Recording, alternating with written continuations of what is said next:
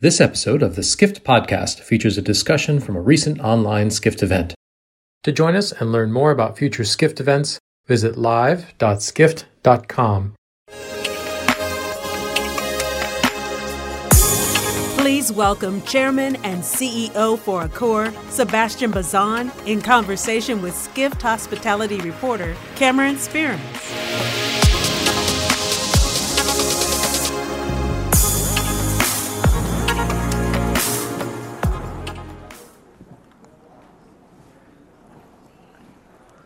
Hey everybody, how's it going? Hi Sebastien, how are you?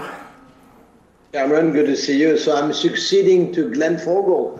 Wow, that's going to be fun. Pressure's on. So thank you for joining us. So we are going to be talking about topics that are pretty big in Accor's orbit: ultra-luxury hotels, lifestyle, and maybe a sprinkle of sustainability at the end there. But do you mind if we start with the basics? Because anytime I write a story about y'all, everyone without fail will ask, what is a lifestyle hotel? So how do y'all define it?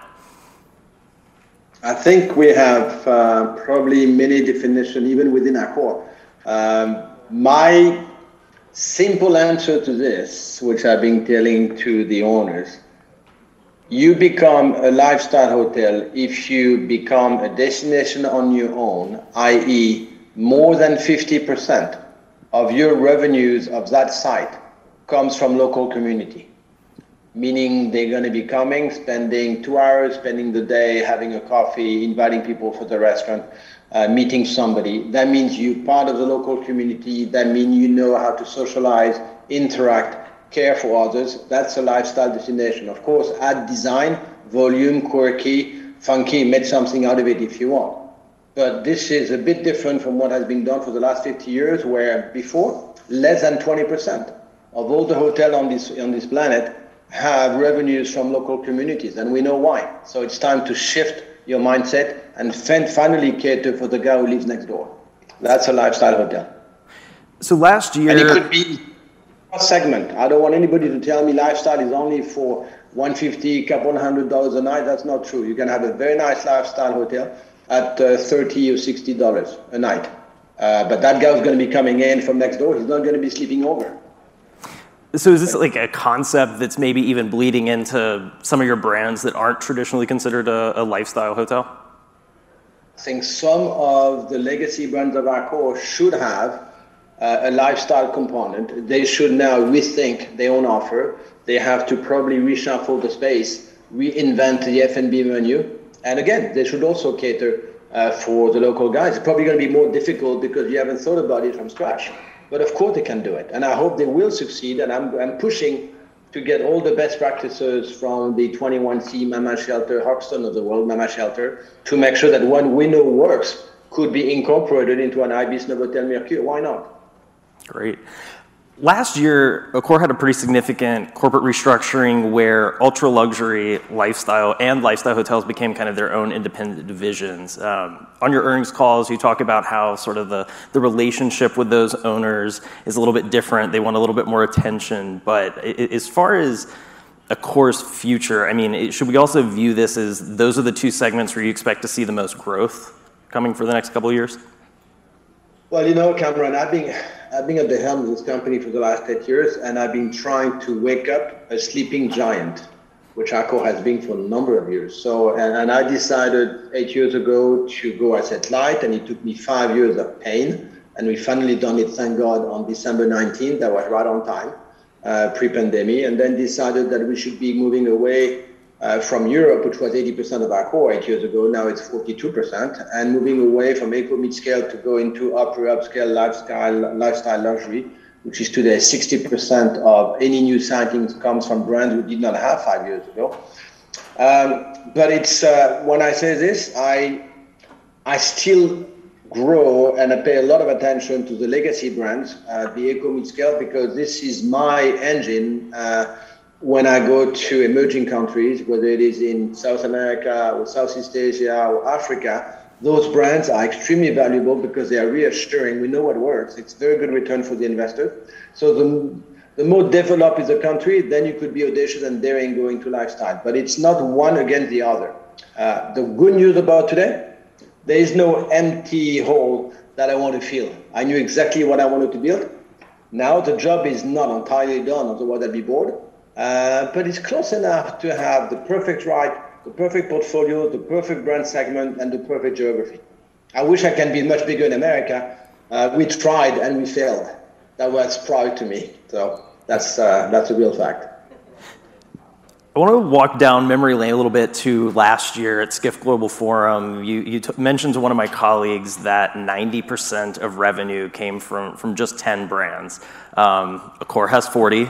So I'm curious if all this growth potential in lifestyle, are we going to begin to see maybe less of a revenue concentration around those 10 brands you mentioned last year? The answer is yes. Otherwise, I'm doing a lousy job. So as of today, probably it's 80% from those same 10 brands. And let's meet again in 3 years, that 80% will be 60%.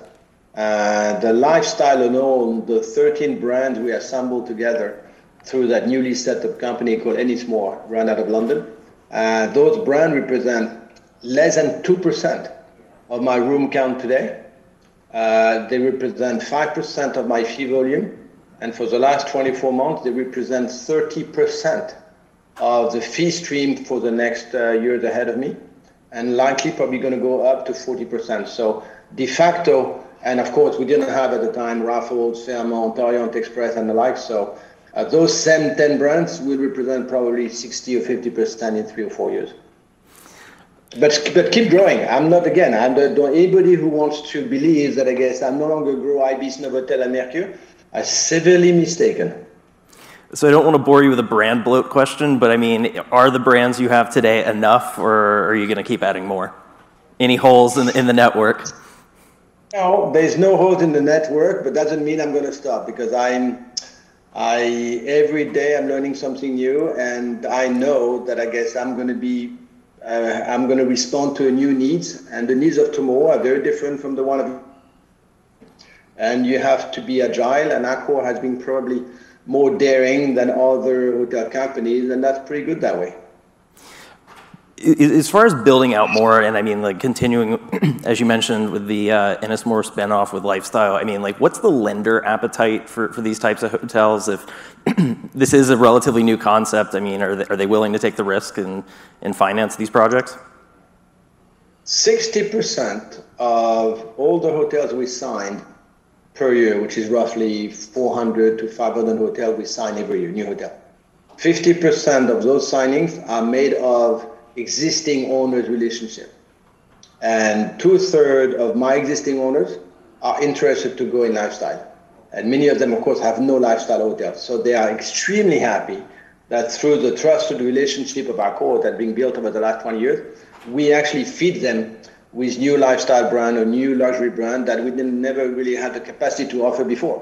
So don't you worry again. You've seen it with the pricing of our friend at Soho House. You've seen it with the pricing of Four Seasons, which is probably scary if you want to actually think about it for the next 2 or 3 years. There is plenty of money in the world chasing hospitality, whether it's debt or whether it's equity. Probably more so than needed. Great. I was also going to ask, I mean, along with that lifestyle spin out with Ennismore, Accor announced plans to sponsor a corporate SPAC earlier this year. I mean, how's that going to fit into all of this? Different team. It shouldn't be a distraction. It's not a distraction. I am the non-exec chairman of that SPAC. It is run by Amir Nahai, which is the former food and beverage executive member of Accor, but he left Accor. So he's now fully dedicated to the SPAC. And Accor is a 20% shareholder in the SPAC, and we are kind of actually the GP, and all the investors are actually passive investors. And it's up to him. Amir is on the hunt. He's talking to probably a lot of actually food and beverage, wellness, tech-related players. And whenever he's ready, he's going to come back to the board with our chair, and then I'll be the devil advocate and tell him whether it's the right endeavor or the bad endeavor. The only thing which is meaningful for me, there is a space for a lot of existing independent, family-led, branded players where they could benefit of those 500 hotels we sign every year. People don't realize it, but it would be true as well for Hilton, Marriott, and all my good friends. That means that I guess it's probably a couple hundred spa operators that you have to sign every year. And that means probably over 700 restaurants named that you have to fill in into the new hotel you sign. So the turbocharging aspect of Accor to help a family-led business, very credible in one geography, and help him grow in South America or in Asia if he's not there, it's actually not tough for us. So it's just common sense. But believe me, that's not my turf until they bring me the ideas, and I'll say yes or no. Until then, he's hunting on his own, as he should. I was going to ask too, I mean, the timing of it, you do have, here in the U.S., a lot of people saying there's a SPAC bubble, it got overheated. I mean, like, how do you address those concerns, that it's become too heated of a market? It's Cameron, it's actually very easy. First, you address it before you raise the money. Because if you don't have the right pitch, don't you worry. People are no fool. They're never going to give you a dime. The only mega difference between Accor SPAC and any private equity-led SPAC, we bring a network of 5,000 hotels. We bring 11,000 restaurants, and we bring our capacity to grow. So we don't only bring money and our brain. We bring the 50 years history of a group like Accor to be able to speed and scale for any other brand which is not part of our ecosystem. That's something that many of the SPAC don't have because it's led by individuals. I'm not saying it's bad. I'm just saying we are rather different. So shifting gears a little bit, this week, Accor joined the Sustainable Hospitality Alliance. Europe is generally seen, though, as further ahead with regards to sustainability than some of your competitors in the U.S. So, I mean, how should we read this news? What are you going to be doing that you're not already doing in this realm? Well, you lost 5 years with the former government, so that's why you're late. It's been part of Accor DNA since 1978, and you know why? It's because Accor by far is the largest hotel operator in 110 countries, in thousands of different small, remote, tertiary, secondary cities. And Accor is 83% a hotel manager. So all the employees actually work for the same big entity, and 98% of Accor is authorities given in the hands of local, whether they are in Nigeria or in Sri Lanka or in Chile. So by definition, since we have been opening so many doors, we have a true responsibility for the last 30 years. And we know that, I guess, when we hire one guy from Sri Lanka, 4 guys of his family depends on us, and you'd better think ahead of how many water you're going to be consuming, how you're going to be doing the procurement, what's going to be the carbon emission, what should you be doing with human rights, how should it be a social elevator. People don't see it, but I keep saying it. We hire every year 80,000 new people, 50,000 for the newly opened hotel, 30,000, which is 10% of the turnover, which I lose every year, which is normal. So, we know quite a bit when it comes to how to be respectful of the local academy, local education, local government, local craftsmanship. This is part of our DNA for the last 40 years. We just have to be methodological. We have to explain it. We have to be not gimmicky about it. And we have to give proofs of it to tomorrow morning, the rating agency and my investors. But I'm not reinventing anything. I'm just putting things in order that people could visualize it. So no, we're not late. We've been probably 20 years in the game already, at least. But it's, which is why I'm saying it not with passion. It is adding up a lot of different pieces. Some of those are really social related, as I talked about, but it includes diversity, inclusiveness, and many other things. Some of it is biodiversity. Some of it is energy related. So you add up everything and then just make sense out of it and be proud about it. Definitely. And that comes along with financing. You're going to see Accor has been doing a lot of green financing on those premises, and Accor will continue going to those lenders with that green element, which is what people are looking for now. Do you see it getting to the point, I mean, is it going to be a massive undertaking to go retrofit older properties? Do you have to start considering things of like where you even want to locate a property if you're having this sustainability conversation? That's a very good point. We hired a former French government minister, Brune Poisson. She just joined in 4 months ago, and she already been telling me in a very blunt way. She says, Sebastien, I'm telling you, in my new job as Chief Sustainability Officer, I will probably stop you from developing virgin land in a new hotel, because this is exactly what we should not be doing. Is it going to be decreasing my level of openings? I doubt it. But is she right in advocating this? Of course she is. So it is certainly today, even though we've done it the last 30 years, no question I'm putting additional pressure on my developers by telling them, don't go for volume, go for where it makes sense for the local ecosystem. And yeah, we've been probably stopping deals more so than we have done before, including myself. I was last week in the south of Europe, I won't tell you where, and I went by foot for 2.5 hours on the site. And that deal won't happen, because this is not a location in which is virgin land. We should not be sacrificing that land. Good to hear. I do want to look at what we have you for just the last couple of minutes, future outlook. In recent weeks, you have some of your US-based competitors signaling that they want to get into Europe a little bit more. How do you defend the home turf? They should. They've been crushing me in America. In China.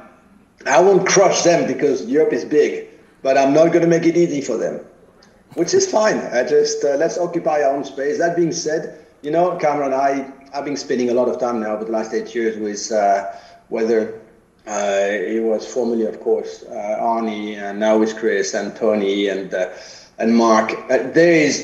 I'm not saying that viciously. There is a lot of respect in between the different groups. Yeah, of course, we hunt probably in the same territories, but from my prior life when I was in banking, investment banking, private equity, yeah, we've been boxing against one another. That's not the case in hospitality. There is, I think, the generosity, the kindness, and caring for others is probably part of the DNA of each company, which means that respect and admiration makes it that there is space for everybody. I wish it can make me a bigger space in America.